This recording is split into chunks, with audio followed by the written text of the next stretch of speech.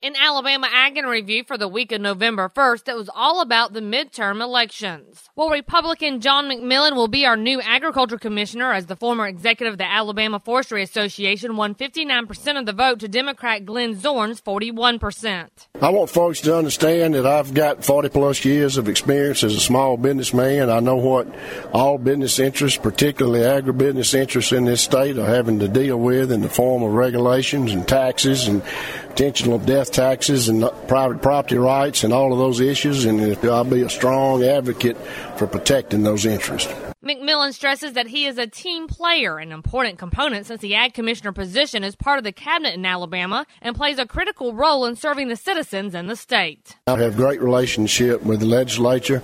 I'll be happy to work with the governor and other constitutional officers to do what's going to have to be done in Alabama to serve the citizens of this state with less dollars and less employees. And now we turn our attention to livestock with Randall Wiseman. Well, USDA continues its efforts to develop new framework for animal disease traceability. And Dr. T.J. Myers, Associate Deputy Administrator with APHIS, the Animal and Plant Health Inspection Service, said it all starts with plans being developed by the individual states and tribes. And then the federal requirement would focus on interstate movement.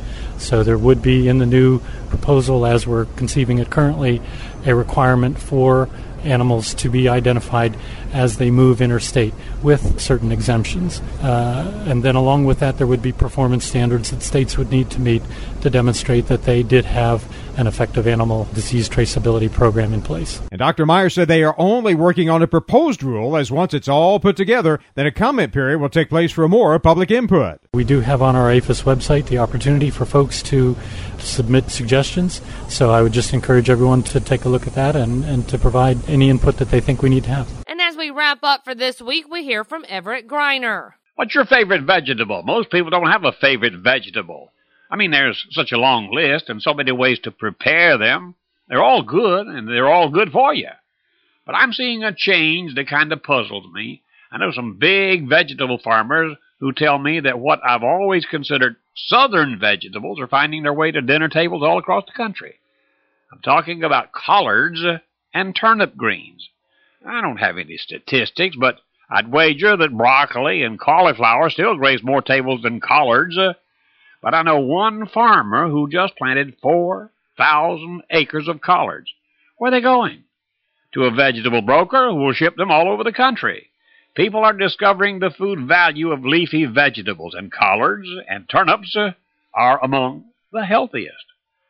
And I'll tell you something else. Cooked right, they're among the tastiest. And remember, you can find these stories along with all the week's Southeast AgNet reports on our website at southeastagnet.com. I'm Julie McPeak with Southeast AgNet's podcast.